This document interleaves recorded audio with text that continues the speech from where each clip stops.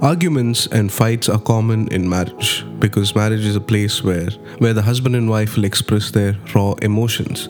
However, even in those expressions of anger or frustration, there is one thing that should never be done. That is, never speak in an insulting manner. Now let's define what insult means. Insult means to speak or act in an offensive manner towards someone, usually with the intention of hurting or offending them.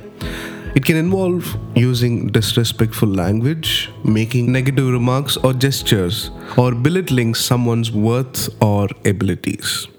Here's what happens when you insult someone. You undermine their self-worth. Second, you tell them that they're not capable of anything. In short, when you insult your spouse, you are actually destroying them as a person. Today, many couples separate and end up in divorce because either one of them or both insult each other. Marriage is hard.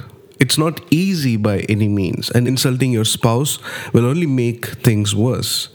There's one simple thing that you can do that'll keep marriage in a very healthy place. That is, respect each other. Understand that even though you and I can show our anger and frustration, but we cannot cross the line because the person we are showing our anger to also has feelings and can get hurt. The Bible reminds us in Ephesians chapter 4, verse 31 and 32, says like this: get rid of all bitterness, rage and anger, brawling and slander, along with every form of malice. Be kind and compassionate to one another, forgiving each other just as in Christ God forgave you. It's a beautiful reminder that we have to be kind and compassionate to one another. So when you're hurt by your spouse, don't insult but forgive. When you're disappointed, don't speak in a way that destroys their self-worth and who they are as a person, but remain silent, because by insulting, nothing gets better. Finally, insult has an impact on children. A man who insults his wife will also insult his children. Eventually, the children will carry on the same habit towards their friends and their future life partner. So it's a cycle that never ends but continues to destroy others. Let us learn to never insult but speak respectfully to each other.